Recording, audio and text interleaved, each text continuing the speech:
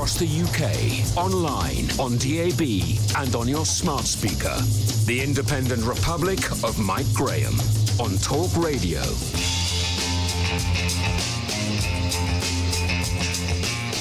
Good morning and welcome to the Independent Republic of Mike Graham right here on Talk Radio. So, how was it for you? We've reached the end of yet another week, but it's been a much better one than most have been recently. Have you been out spending money? Have you been out able to go back to work? Have you started going back to the office? Is the working at home revolution over for you? Or are you still doing it and planning on never going back to the old ways of life? This morning we'll be talking to SDP leader William Clouston, a firm believer in returning our freedoms sooner rather than later. I'll be asking him about the edginess that's out there and why we can't be lifting lockdown even quicker. Yesterday I was out and about with a couple of people from work, and around London Bridge there's lots of normality out there, I can tell you that. We're also talking to Angela Raffle, whose prediction that mass testing was a waste of time has turned out to be, guess what, 100% correct. It turns out that as few as 2 to 10% of rapid tests currently being done are accurate. That means as many as 98% might be wrong. That means nearly all of the positives could be wrong and nearly all of the negatives could be wrong too.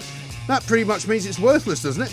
0344 499 1000. How can they manage to come up with such a ridiculous system which is so unreliable? And then tell us that they're basing all of their predictions and all of their policies on it. Coming up later on, Rupert Bell joins us, ahead of the Principal at funeral at the weekend. He'll be telling us why he believes everyone is going way over the top. But what are we to do? How can it be right that the Queen has to sit all alone with a mask on? And how can it be right that the brothers William and Harry won't be walking side by side? I'm afraid people are going to take notice of that. 0344 499 1000. We'll continue asking you the questions as well. Are you noticing a sense of edginess out there in the streets, in the bars and on public transport? Tell us what you've seen, what you've heard and how everyone is behaving. You are the eyes and ears, of course, of the Independent Republic. And we'll be discovering why a charity is the latest organisation to perform a mea culpa because of their previous associations with slavery. That's right, it's the Thomas Rowntree Foundation. Maybe we should just have a National Apology Day when we can all get it out of our systems. What would you like to apologise for? You can text us on 1089. Of course, you can also give us a call on 0344 499 1000. You're listening to me, Mike Graham, right here on the fastest growing radio station on the planet. It is, of course, Talk Radio. Mid-morning with Mike Graham. Talk Radio. Also ahead of the big weekend of shows for Kevin O'Sullivan, he'll be here as well to talk to us about why cheese apparently is the latest thing that's been accused of being racist. Oh, and guess what? Chris Whitty, apparently they're talking about getting him on Strictly. Can you imagine Chris Whitty dancing? That'd be great, wouldn't it? Let's talk to William Clouston, leader of the Social Democratic Party. William, a very good morning to you. Morning, Mike. It's been a better week for most of us than previous weeks have been. We've finally seen some activity out there. Restaurants, bars, shops, hairdressers, gyms. You know, people are going out and about. It's busier than it was. How's it been for you? Yeah, I mean, you can see it. You can just feel the atmosphere. I think we're gradually going back to what we might call normality, and that's a very good thing. I think there are still a few bumps in the road there. A pub that I use in Northumberland found its way into the Telegraph for refusing an older gentleman a pint because he didn't have a smartphone. Oh, is that the place near you? Yeah, I saw that story. Yeah, no, I've drunk, well, probably thousands of pints in that pub. It's a good pub. But the thing is, they need to remember that over 70s, a lot of them don't have smartphones. Right. So he couldn't have provided a smartphone with the app on if he tried. So bless him. So I mean, what we have to remember is that as we unlock, if you can't walk into a pub, pay a £5 or a tenner, actually, probably in London, and order a pint, go in, drink your pint, and leave without any of this bureaucracy, then we're not really living in a free society. So that's what I'd judge it on. Yes, I think that's interesting, isn't it? Because, of course, I've been told about certain places in London that are only allowing people in if they've got the app. But most places I've been to are saying, if you haven't got the app, it's fine, just give us your name and a contact, whether it's an email, whether it's a phone or something like that. And I think they have to be that flexible, because if they're not going to be that flexible, people just aren't going to go in. I think that is the law as well, Mike. Actually, I think if you leave your details, you can leave it. You can write them down if you need to. So anyway, I mean, it's all part of this new infrastructure, the test and trace, famous test and trace scheme. Yes, which didn't work last time, so they decided to use it again. Well, what's completely baffling, Mike, is how the government, I mean, obviously cronyism and these contracts are in the news now, but how has the government spent 37 billion on this NHS test and trace scheme. That figure is bigger than the GDPs of several EU member states. Right. It's just astonishing. Well, I mean, it's one thing to spend that kind of money, which you and I would find absolutely bafflingly difficult to do, but it's another thing to spend it on something that doesn't work. I mean, surely you could have spent like 10 quid on it and it wouldn't work. Why would you need to spend 30 billion to discover that it didn't work? Yeah, it's gone out of control, completely out of control. And the committees that have looked at it have said that quite right, Mike, that it doesn't work very well. As I say, it's just astonishing how you can rack up expenditure of that magnitude, that 37 billion. As I say, have a look at the rank order of GDPs, and there's several, half the world's population live in states that don't have GDPs that big. So it's astonishing. I don't know where we go from here. I think we've just got to remain optimistic. It's the next month, mid next month, the proper pubs will be open. I mean, most pubs don't have beer gardens, so we'll just have to be optimistic and hope we can get back. Yes, I think so. But I've always been of the opinion, William, that what will happen is a gradual kind of recognisance by the public that things are returning to normal. And the more that they see normality, the more they will kind of join in with it. And that's kind of what we're seeing already, in the sense that more people are going back to work, more people are talking about repopulating offices. I think those who will still bang on about how great it is to work from home will find themselves having fewer and fewer kind of allies in that particular regard, because in the end, most people, I think I'm right in saying, would prefer to go to work. Yeah, you also, if you're a young employee, you can't really be trained properly at home. No, in pajamas. That's quite true, and the FOMO effect will be quite considerable. No, I expect actually when people do start going back, I think I think a lot of economists and so on say that we've had about 10 years worth of digitization and remoteness put onto us in sort of best part of a year or just over a year, and there's some truth in that. But I think mean reversion is very powerful. I think as soon as businesses open up again and offices open again, I think people will like to go. And we're social animals, and we want to see what's going on in the office and have a chat. And as I say, if you're a young person, you're interested in getting promoted, might be a good idea if you get to know the people you're working with. Yes, exactly right. And I've noticed, certainly around this part of London, more and more young people out and about, because I think once you know that there are places you can go, for example, you're going to want to come back into the city. I mean, I can quite understand people not wanting to come into the city when there is nothing open. But now that pretty much everything is open, why wouldn't you? Yeah, you will. I hope so. Let's be optimistic. But you've always got, I mean, at the back of, compared to the optimism that we share, you've always got a lot of people who want to continue the sort of process of fear and fear mongering. So, you've got people you'll always have new variants. This is endemic. Every time it's passed on, it changes slightly. You will have new variants. You'll have lots of scare stories in the summer and beyond about this happening and that happening. And then you'll get stories like, Chile is an interesting example of a state that is vaccinated widely, and they've got a new wave. Now, the problem with that is that the vaccine they use possibly isn't as effective as the one we've got. So it's not worth putting scare stories about Chile, because they didn't use the same jab as us. No. Not as effective. So you'll always have these. I think we just have to fight against it and put some rationality into things and try and reclaim the freedoms. As I've said before, I think it's like the argument on vaccine passports. There is no point in having the vaccine. The vaccine is there to get our freedom back, not to restrict it.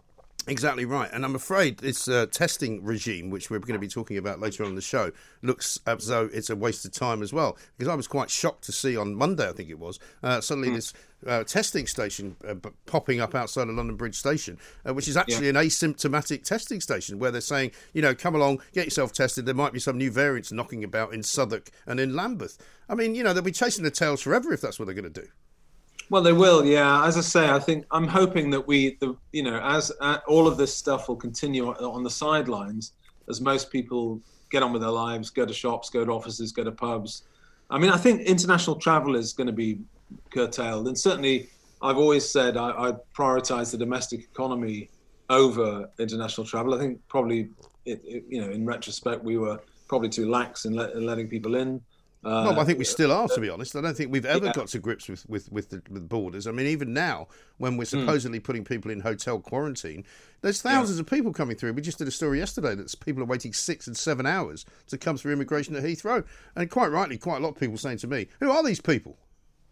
Yeah, I know. No, the traffic has continued unabated, actually. We're a long way from the sort of autarky Australian system, which is a proper system.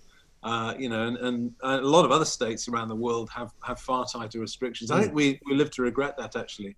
As I say, I would prioritise our own domestic economy. And if we have to go on holiday to Scarborough or to Scotland or Wales, whatever, then fine. Yeah, it's not the end of the world. But there are, of course, people who will tell you that they need to travel for work, people who will tell you, as I would, that I've got relatives abroad that I'd like to go and see. So, it's not just about going on holiday either. That's true. I mean, we're an Anglo-Australian family. And my wife went over to Australia. She had to, for compassionate reasons, but she had to, sit in a hotel room for 2 weeks and not leave it. I mean, that's a state that applies very, very stringent measures. And so it's not just the cost, actually, but that's a really serious inhibitor. You've got to have a very good reason to travel to Australia. Yes, absolutely. And at the moment, I don't think you're going to be very welcome, I'm afraid, and they're not going to be very happy to see you. Let's talk a little bit about a couple other things as well. Big week, of course. This time last week, it was announced that Prince Philip had died, and obviously the funeral's tomorrow. We'll be covering that live here at Talk Radio. A big moment for this country, but also the death of Shirley Williams, a big moment for politics in this country, and probably for you as the SDP. Yeah, a giant social democrat, and I think all of us were sad to see to hear that she died age 90. Certainly, I think she possibly could be described as the indispensable member of the Gang of Four, and possessed all the qualities that you'd need for a successful career in public life. She was an excellent debater, an excellent communicator. And in particular, had a way of communicating or sort of connecting with people. A very fine politician, and certainly, if you compare the likes of Shirley Williams to the present crop of Labour politicians, I'm afraid it doesn't compare very well. I'm afraid it doesn't, no. I mean, Labour are still floundering around. I mean, even this week at Prime Minister's Questions, when he seemed to be getting somewhere with his kind of throwing mud at the Tories and calling them a sleazy party and all of that. So Keir Starmer managed to sort of mess it all up by trying to look trendy, by bringing in, Line of Duty into the mix. Yeah, I don't know if you follow Matthew Goodwin on Twitter, but Matthew regularly tweets the polls and the latest polling evidence on Starmer.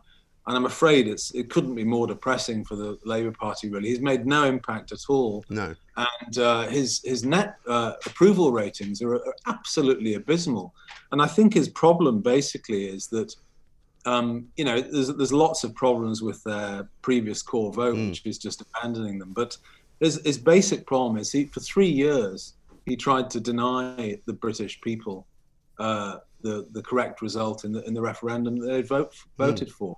And people don't forget that. So all his attempts to pretend, to sit in front of a British flag, it just reeks of inauthenticity, basically. And people can see through it. Yeah. So I'm afraid he's not making very much progress. No, I mean, I just don't think anyone knows what he stands for, apart from anything else. I mean, he's got an incredibly divided party. He's got factionalism going on all over the place. He doesn't really know which side he's on. He doesn't know which side to back. He only seems to react to things. He doesn't have any leadership skills whatsoever. I'm sorry to throw him under the bus in this way, but I just can't think of one thing he's any good at. No, he's trying to. It's an impossible job to try and combine the people. The voters he needs to vote for him have patriotic, sensible, non-woke, normal Brits. Now that he's losing those voters, the Labour Party is increasingly. Basically a sort of middle-class woke party that's completely estranged from its previous vote. And I don't mind people voting for what they believe in. What I do mind is people trying to get votes to which they're not entitled. And that's what Starmer's trying to do. I mean, he's got no chance whatsoever of keeping his traditional heartlands, the so-called red wall. A lot of people in the Labour Party still don't understand what's going on with the red wall. The red wall, people talk about it as a swing. We're accustomed to thinking, of it like a swingometer. It'll swing back to late. No, it won't. Yeah, it's cultural rotation. Because the Labour Party basically have contempt for a lot of the values that those red wall voters have. And if that's the case, I'm afraid they're not entitled to the votes. We can build something better. Yeah, I think that's absolutely right. And I liken it more, William, to what happened in Scotland, where Labour used to basically own Scotland. They used to control most of the parliamentary seats up there. And certainly before devolution, they were the only game in town because nobody liked a Tory in Scotland. And that's pretty much still the case. But they lost Scotland to the SNP and they're never getting that back. And I think the same thing has happened to the north of England.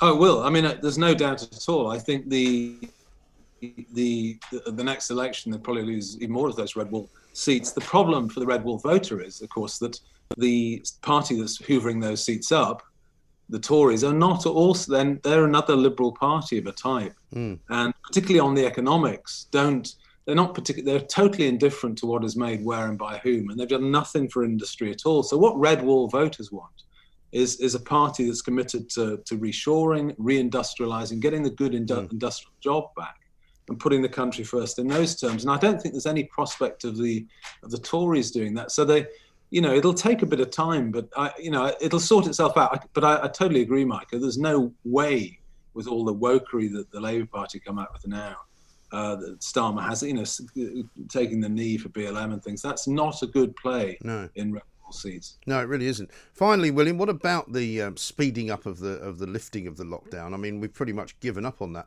particular hare now, and I don't think that we're going to see Boris Johnson doing anything quicker than he's set out so far. Yeah, I agree. I think I said last time I was on, the time before, I think, a lot of what we've argued is moot now. I think we just have to, Johnson's going to stick to his timetable, and and obviously some other nations in the UK, you might have it speeded up slightly, but basically he's going to stick to it. The data now is very positive. Death rates are very, very low. Hospitalizations very, very low. The viral curves collapsing. So, I'm optimistic. I think we just have to roll our sleeves up, Mike, and look forward to what I hope will be a great summer. Yes, I think that's absolutely right. William, thank you very much. Mid-morning with Mike Graham. Talk Radio. Now, time to say a very, very good morning to the busiest man in show business. It is, of course, Rupert Bell, because in amongst all of this coverage of the royal family, Rupert, you've had to do the Grand National, you've been doing other racing events, you've been doing tennis. I mean, it doesn't stop, does it? No, it's been quite from about, as you say, 55 minutes ago, right. To go to it, my life changed for quite dramatically in the week, because suddenly, well, obviously, I think for a lot of people, our lives changed with a different outlook. And obviously, from a professional point of view, it meant that I was quite busy with obviously the Grand National still going on, and then I did cover some tennis, and I have been working on a tennis radio station, and I have to say, people say, well, what else are you doing? So I said, well, this is my other job. And then I do know this particular radio station has a very committed fat tennis fan who lives in Corfu. Oh, yes. So, and one thing we haven't talked, okay, we've got members of Philip's family coming to the funeral who are descendants of, from the Greek side of the family and the Danish side of the family, or based in Germany. Yeah. And I got sent the most fabulous picture of Prince Philip with this person's mother from the early 60s pictured in Corfu. Right. And it's the most lovely picture. But the important thing is, Philip was very keen to remember where he came from. Yes. Yes, he was a huge, his commitment to this country was unwavering, but he was fully aware of his stateless at times childhood, and that was an important part of his sort of DNA in terms of how he viewed, and bearing in mind that his relatives weren't allowed to attend his wedding because of the German connection in 1947, and the Queen Mother had a view about that. Right. So did she effectively block them then? To some extent. She also blocked Duchess of Windsor coming to the, I think it was the funeral of her husband. Right. So the Duke of Windsor made a lonely boat and sort of, there are parallels, obviously. A lonely boat ride, as it was then, to come and be part of the the funeral for King George VI, his brother. Yes. And Queen Mary at the time was hoping there would be a rapprochement between the families, but that never happened because the Queen Mother was never able to forgive the Duchess of Windsor. And listening to you talking about his sort of upbringing and how different it was probably to his son's upbringing and Charles and all the rest of the royal family. I mean, it wouldn't be right to say that he came from sort of humble beginnings, because he didn't really come from humble beginnings, but they were sort of down at heel slightly. Well, they were, because he was also had to get out quickly because his father was accused of treason. It was after the Greek-Turkish war. I mean, my history's not great on that, but obviously there's always been, and I do know because I lived in Cyprus, there's always been tensions between Turkey and Greece quite clearly, and there still are. There still are, huge. So the tensions were there, and they had to abdicate. And by all accounts, he was born in a villa, by all accounts, on a dining room table in this rather nice villa, it has to be said, Mon Repos. But then he had to be evacuated in an orange box, by all accounts, out of the country. Right. So this was probably I think he was only 18 months old in 1922. Right. So you actually end up with this guy who then is moving from state to state. Eventually, through Lord Mountbatten and their family, he finds his roots come down in this country, goes to Cheam Prep School, then he goes to Gortonston, and then obviously into the Navy. But then by then his Britishness has evolved, and he eventually became a British citizen. Yeah. And clearly a passionate one, but what was most important, and I think when he was planning the funeral, he did want members of his sister, his aunts and uncles to come, and so he's got great nephews and people coming. So, and which I think is very important. And part of his wishes was to ensure that happened, even to find a way. Now they're isolating, I believe, in a house near Ascot since they've come over. And so of the 30 people, I mean, will quite a few of those be not very well known to us then? Well, in terms of those ones from Germany, yes. Right. They will not be well known, but they are part of his family. And he did make an effort to see his family as much as possible. And you actually get a sense, because I think he was stateless in many ways, yes, that sense of family and trying to belong to things was important to him. And that's why I think when we see we know all families, and every family has divisions. Yes.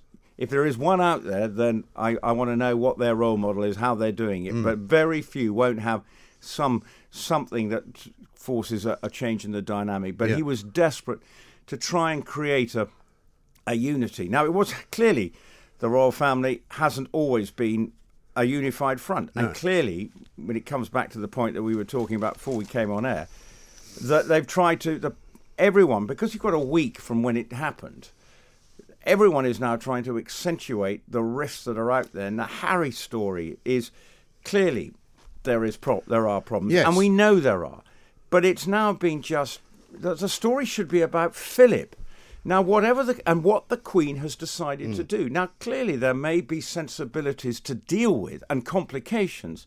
But if the Queen has said, right, okay, I'm going to cut the rubbish, we're all going in morning suit, you can wear your medals, then it's the Queen's decision. Now, that might be something that Philip didn't want to happen, but that's because, she's just thinking, well, I wanted to take the heat out of it and just get on with it. But I don't suddenly think the rifts are clearly between William and Harry, and no one's going to deny that is a very... And as if to sort of amplify that, though, they're not walking side by side, are they? There's going to be somebody between them. Well, now, you can't tell me that the royal family haven't given some thought to that. I'm sure, that because what they don't want is probably the two sort of endless looking at the glances between them, and, sort of any time, you take a photograph, and yes, you can find one photograph when they're both probably sneering. Yes.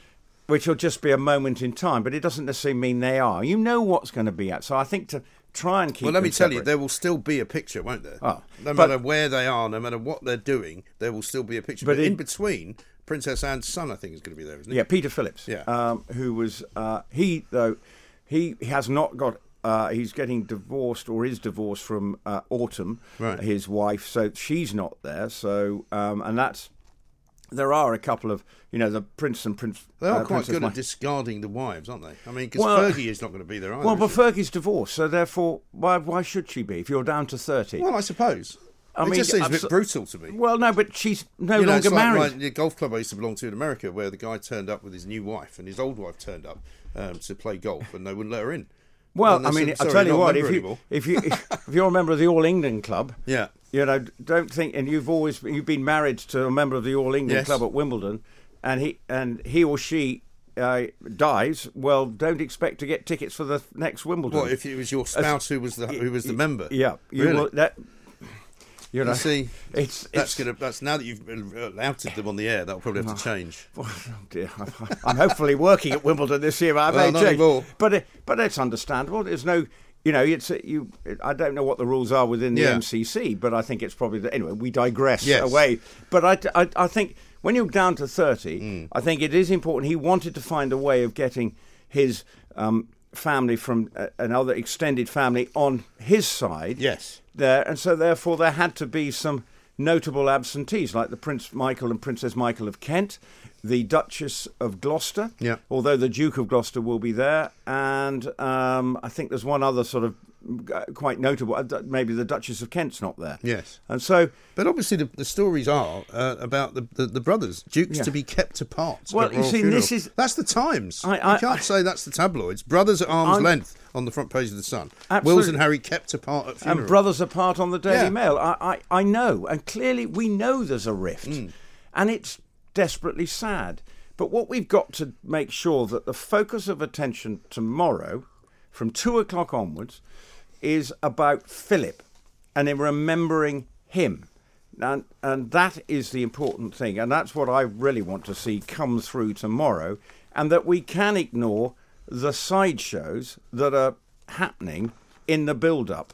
And because people are probably looking for something to come out with 6 or 7 pages. And yes, we've got details of the funeral. We've got the route going through Windsor. It looks like that's going to take quite a long time. No, well, it's around the castle. Yeah. But 7 minutes, I think it is, from the moment they leave. They come out from the inner chapel, or where, placed into the Land Rover. It's then they walk to the church, and I think they leave the inner area at 2:44. Yeah. And if my memory serves me right, then they get to the main St George's Chapel and the main entrance, where the Royal Marines pallbearers will then carry the coffin into the chapel. Right. That happens at 2:53 for the service to start at 3:00. And remember, all things royals in these kind of things, whether it be trooping, the colour or anything, these are rehearsed and worked out to the minute. So someone will have walked at the speed they want to drive the Land Rover behind and said, right, how long is it going to take if we drive at exactly, say, 5 miles an hour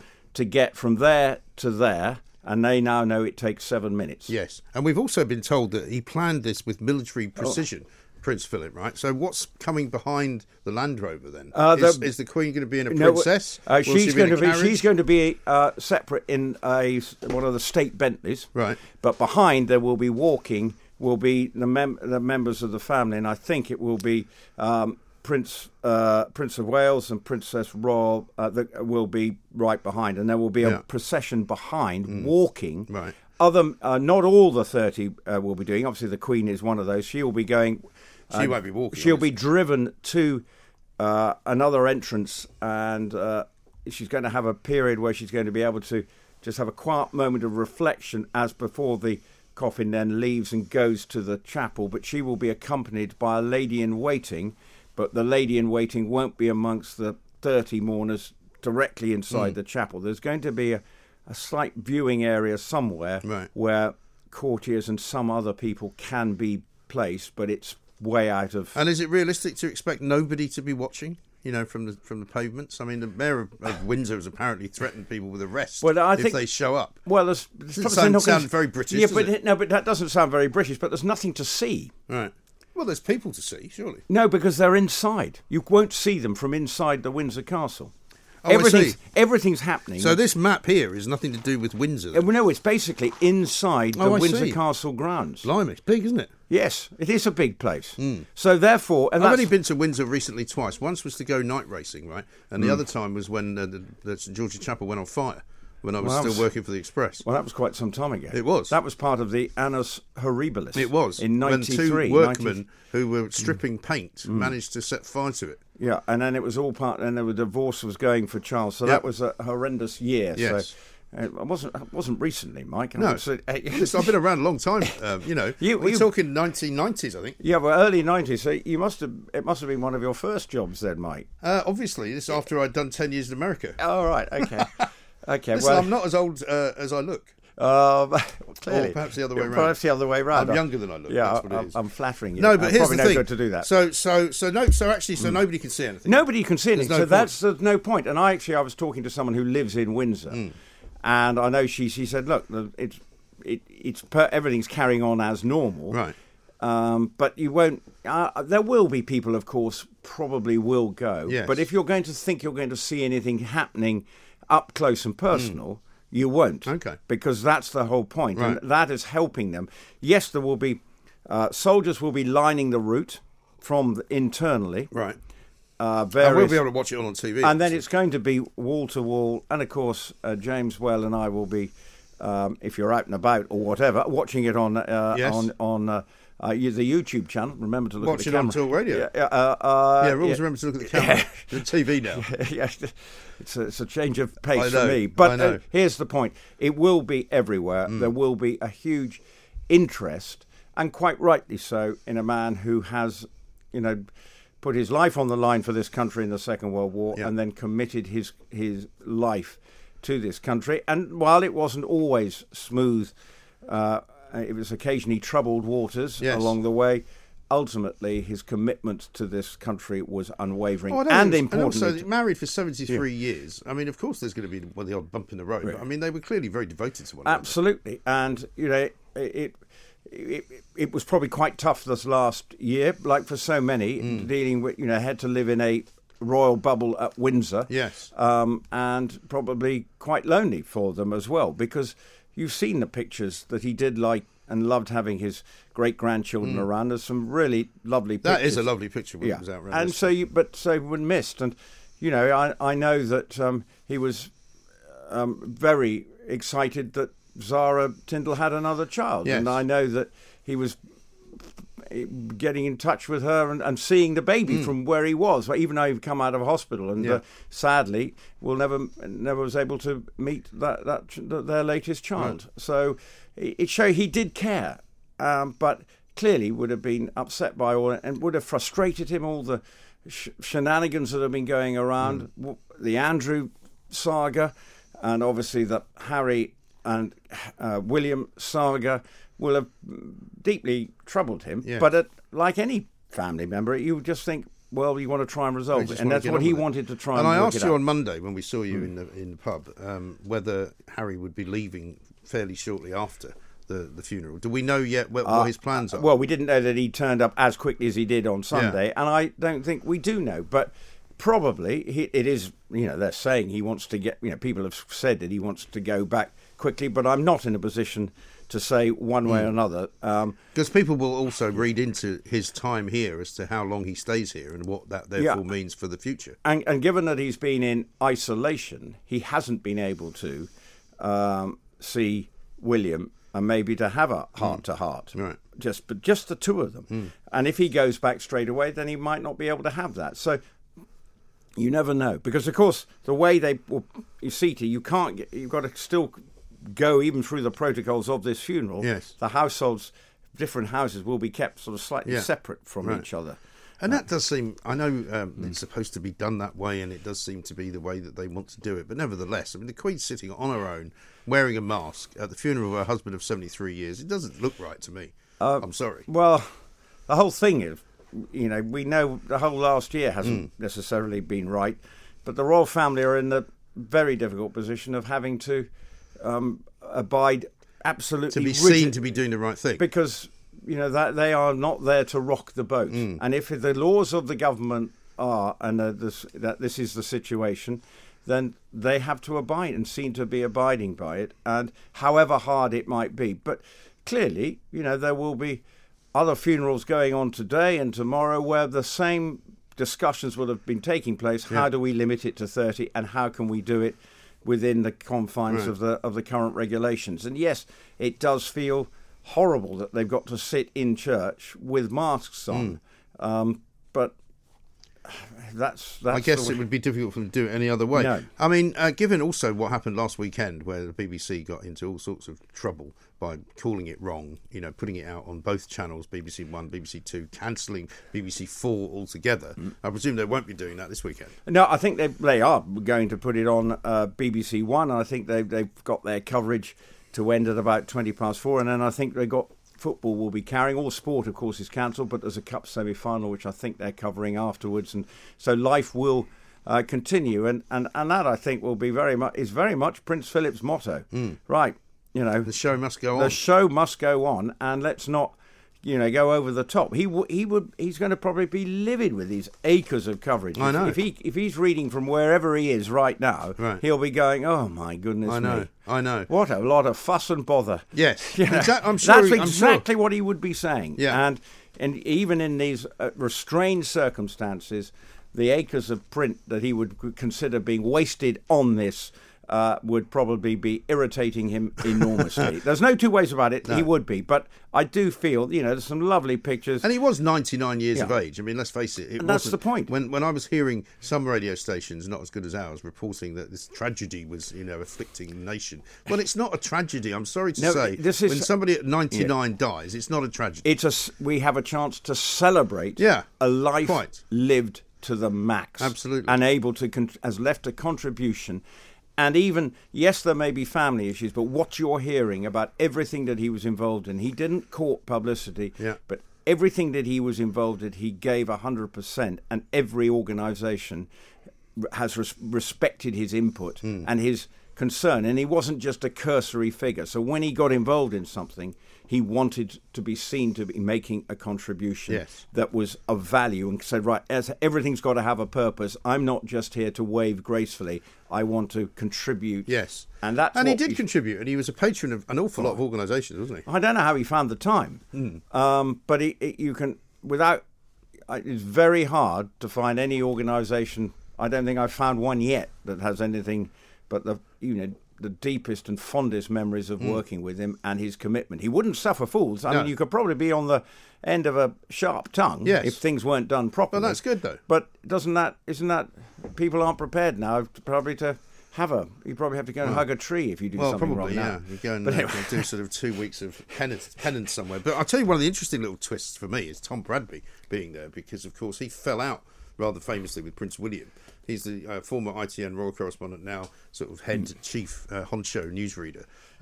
But he very much came down on the side of Harry and Meghan, didn't he? And he was the one to whom she gave that interview in Africa when she said she was, just about surviving. Thank you for asking. I think it was the way she answered that back. Yeah. But nobody asks how I am, famously. Well, yes, and from there it all and he's been seen to be clearly seen in one camp. Yes, and that's probably quite hard for him to be. If you've got to be neutral. Yes, with regard to this story and take a view. His case of the defence might be, well, I was just doing my job as a journalist, and she spoke. Now, how contrived it was, I know not. But but I think that he has also been now counted as one of her allies in recent times, shall we say? Correct. But then, there will be allies to every member of the royal family, trying to make sure that their story is put out. Well, it's going to be a fascinating day. You'll be here with James Whale, as you said, from what time? I think from 2 o'clock. 2 o'clock. Excellent. I think that's right. All right. Rupert could be wrong, but certainly the funeral I think I'm right there. Takes place between sort of 2 and 3 by the sounds of it, right? 2 o'clock it starts. Yeah. Well, you better be here before 2 then. I'll be here. No, 2 o'clock. The wheels start to turn on the Land Rover, right? And then actual service begins at 3 o'clock. Well, call me old-fashioned. If I was the programme director, I'd say be here at 1. I will be in the building much Good. earlier than that, making Excellent. contributions in the build-up. So Well don't worry. played. And for the rest of the day. Terrific. Okay? Very nice to see Is my you. innings finished here Very now? soon you can go. And also, of course, Rupert will be around all weekend to comment and to bring all the interesting stuff that comes out of the big day, because it is a big day. And, of course, we'll be covering it right here on Talk Radio, the only place to be. The Independent Republic of Mike Graham on Talk Radio. Angela Raffle is Honorary Senior Lecturer at the University of Bristol Medical School in the Department of Population Health Science. The last time we spoke to Angela, she was telling us why she thought mass testing was an absolute and utter waste of time. This morning, various papers have got the story saying that there are urgent concerns over the rapid tests as false positives soar. And it says here that as few as 2 to 10% of positive results may be accurate in places with low COVID rates, which means that you're looking at possibly 98% of things that are positive and negative tests actually not being accurate at all. Angela, very good morning to you. Good morning, Mike. It turns out that you were absolutely 100% correct, since we're talking percentages. I'm not alone. Nobody with any expertise in mass testing programs has actually recommended this testing for everybody in society. No. And Liverpool didn't, the results of Liverpool were that it didn't really make an impact. No, exactly right. I mean, I've seen, since you and I spoke last, I've seen these mass testing centres opening up all over London, particularly in parts of South London where we are, where they're just basically asking people to turn up without any symptoms, have a test to see whether they've got something that may or may not exist. And it's not the right... There's so many concerns about this approach. So we need to sort out test and trace, and it is getting better, which is really encouraging. Yeah. We really need a good testing and support for isolation system. Even when we think the infection rates have gone down, they could come back up again.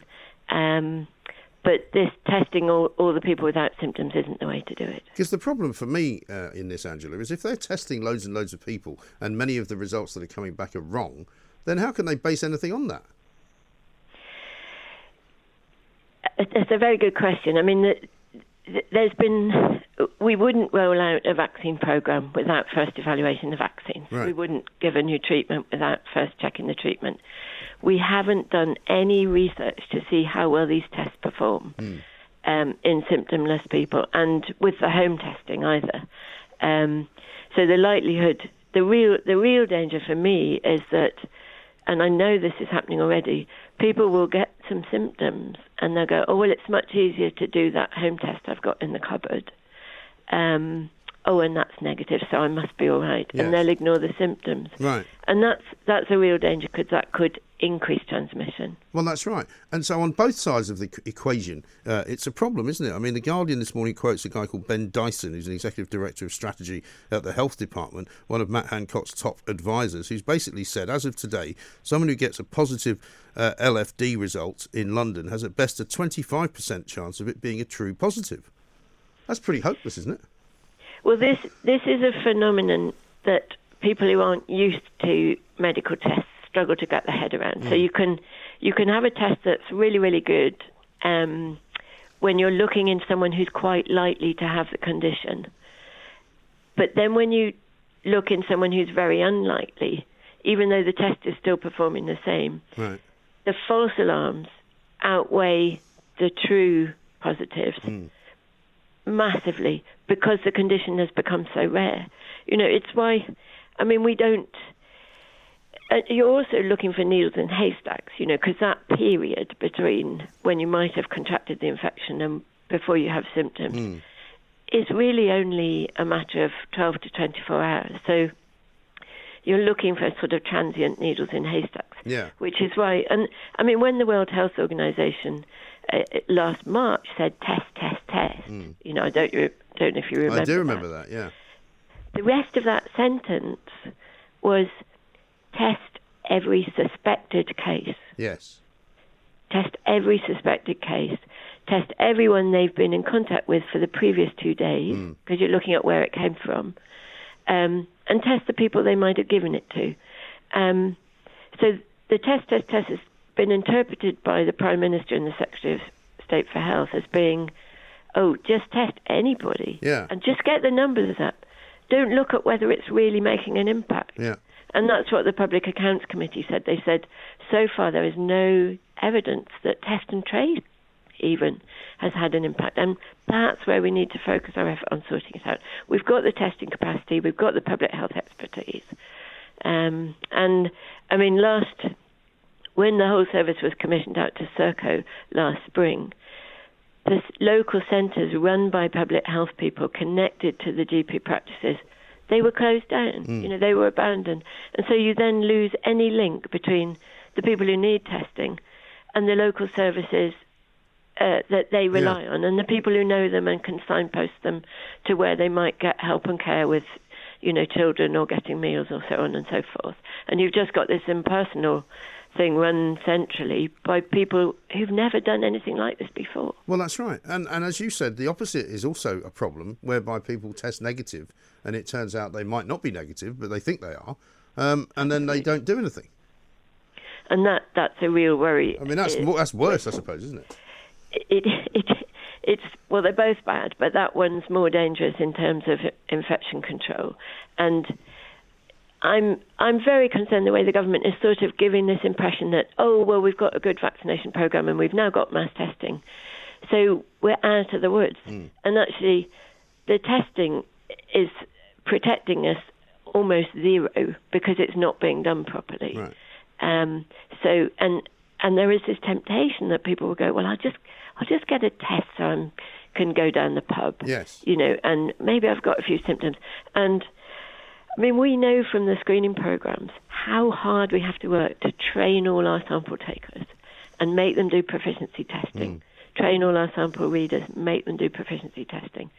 And I don't know if you've ever had a test done by a professional person. It's quite painful, the swabbing, Yes. and you mustn't get I any haven't actually. saliva. To be honest, I've sort of avoided it because I'm rather squeamish about these things. I don't really. I'm amazed. I mean, my daughter, for example, who was travelling quite a lot, based in Dubai. I mean, she's had about 30 of them because she has to get one every time she goes to Abu Dhabi and every time she has to go anywhere for work, and so she's getting them on a regular basis. And I'm like, I'm not doing that. I just don't want to. Yeah. No. Well, I mean, you can judge your risk by, are you doing the right things? Yes. And is there much infection in your area? And there are ways that we can keep an eye for hotspots. We can test wastewater to see if the virus is where it's appearing and which variants are appearing. Right. And then we know, where to hone in. And it's got to be locally based, really expert outbreak control. Yeah. And wouldn't you think, though, now, Angela, that after all this time they would have figured this out, because they still don't seem to have got it in any way right yet? I don't know what's happening behind the scenes, and as I said to you last time we spoke, very few people are actually in a position where they're allowed to speak their minds. It really feels like it's the commercial. The Prime Minister and the Secretary of State for Health are now so embroiled in commercially dodgy things that they've signed up to. Well, they paid $2.8 billion for all these tests, haven't they, to this company in California? So I suppose they figured they've got to use them. Yes, and there's also, I mean, there's another agenda which I hope isn't happening but could be, which is that the UK's approach to protecting ordinary people from quite aggressive marketing of really useless tests, get you worried about a condition and then sell you a test to give you peace of mind. That's big money in America. And I think they quite like to soften us up to think that we actually need tests all the time to prove we're healthy. Yes. Because there's big money there. And that's all fine and dandy if they work, but if they don't work, I mean, it's ridiculous, isn't it? It's like having breathalyzers that don't work. Testing everything that comes out of a pub, and as long as it's negative, despite the fact that the guy's rolling about all over the ground, you go, you're fine, you can get in a car. The test's wrong. Absolutely. And which do you trust? Do you trust your eyes and ears, or do you trust this test, which might be dodgy? I know. Absolutely incredible. Angela, thank you very much indeed.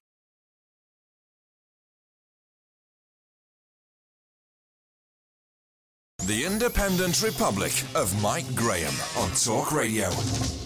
Now, a fascinating story on the front page of the I newspaper this morning. Part human, part monkey embryo is created by scientists. Now, this struck me as something we should definitely look into and see what it's all about. Because, of course, the breakthrough is that it has the potential to treat congenital diseases. But there are a few ethical concerns that you might have to think about. So let's find out exactly what's going on. Professor Dominic Wilkinson's here, Professor of Medical Ethics at the Oxford Uhuru Centre for Practical Ethics. Dominic, a very good afternoon to you. Welcome.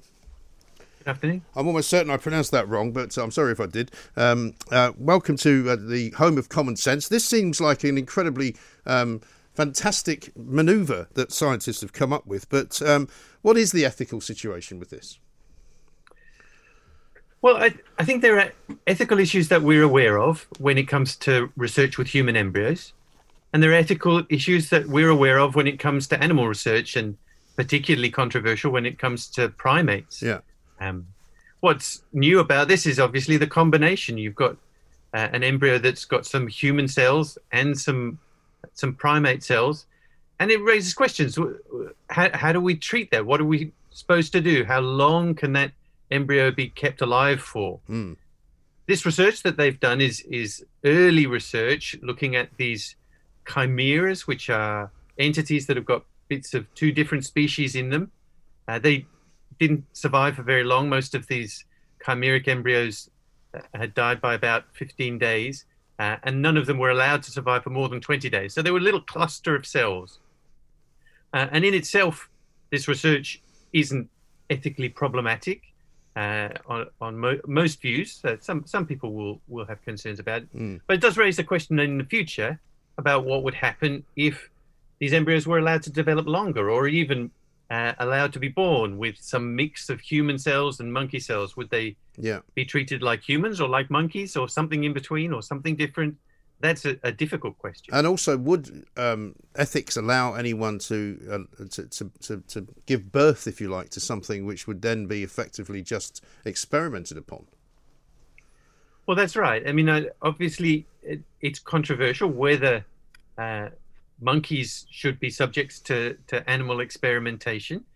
We don't allow experimentation on human babies, at least not this sort of experiment. Certainly, medical research in babies is important, and I'm involved in that in the babies I look after. But what would happen if you had an entity that had a mix of tissue? That's a difficult question, and I don't think anybody's got an answer to that. So that, of course, means that at the moment it wouldn't be the right thing to do to embark on research that was going to bring into the world an organism with a mix of human and monkey cells. But we do need to think about it. Yes. And what would have been the conversation, Professor, before this happened, between the scientists as to what they were going to do? I mean, what would they have had to kind of cross-check, if you like? Well, as I understand that this particular research, the team had thought carefully about what their ethical obligations were, what the rules were that applied to this research, and whether it was allowed, whether there were particular safeguards. One thing that they were very careful to do was to not allow these clusters of cells to develop beyond a very early stage. So that avoids some of the problems that would occur if the embryos developed for longer.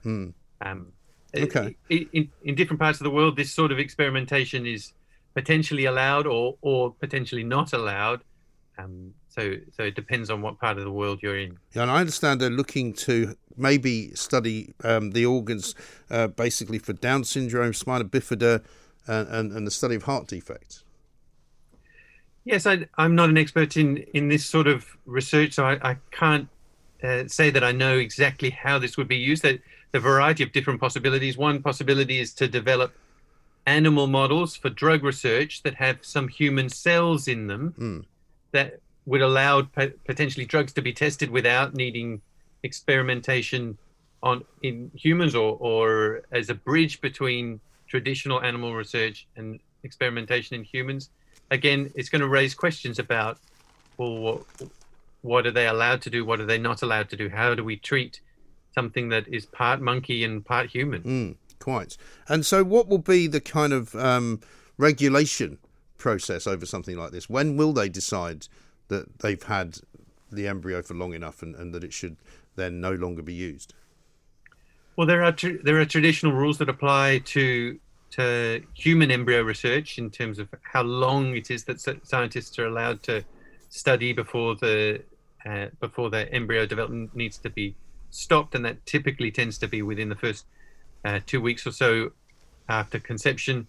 I'm not sure what the plan is in terms of rules around these chimeric embryos. Again, that's a difficult question about how long they should be allowed to go for. They obviously shouldn't be allowed to develop to a late stage where those embryos or fetuses were able to feel pain or potentially become aware. That isn't something that should be allowed at the moment. Okay. Professor, thanks very much. Talk Radio. Across the UK, online, on DAB and on your smart speaker. The Independent Republic of Mike Graham on Talk Radio. If you enjoyed that, be sure to catch the whole show 10 till 1, Monday to Friday on Talk Radio via DAB, online or via the Talk Radio app. And if you have an opinion on the stories we cover, we'd love to hear from you. Call us on 0344 499 1000 or tweet at Talk Radio during the show to have your say. Mid-morning with Mike Graham. Talk Radio.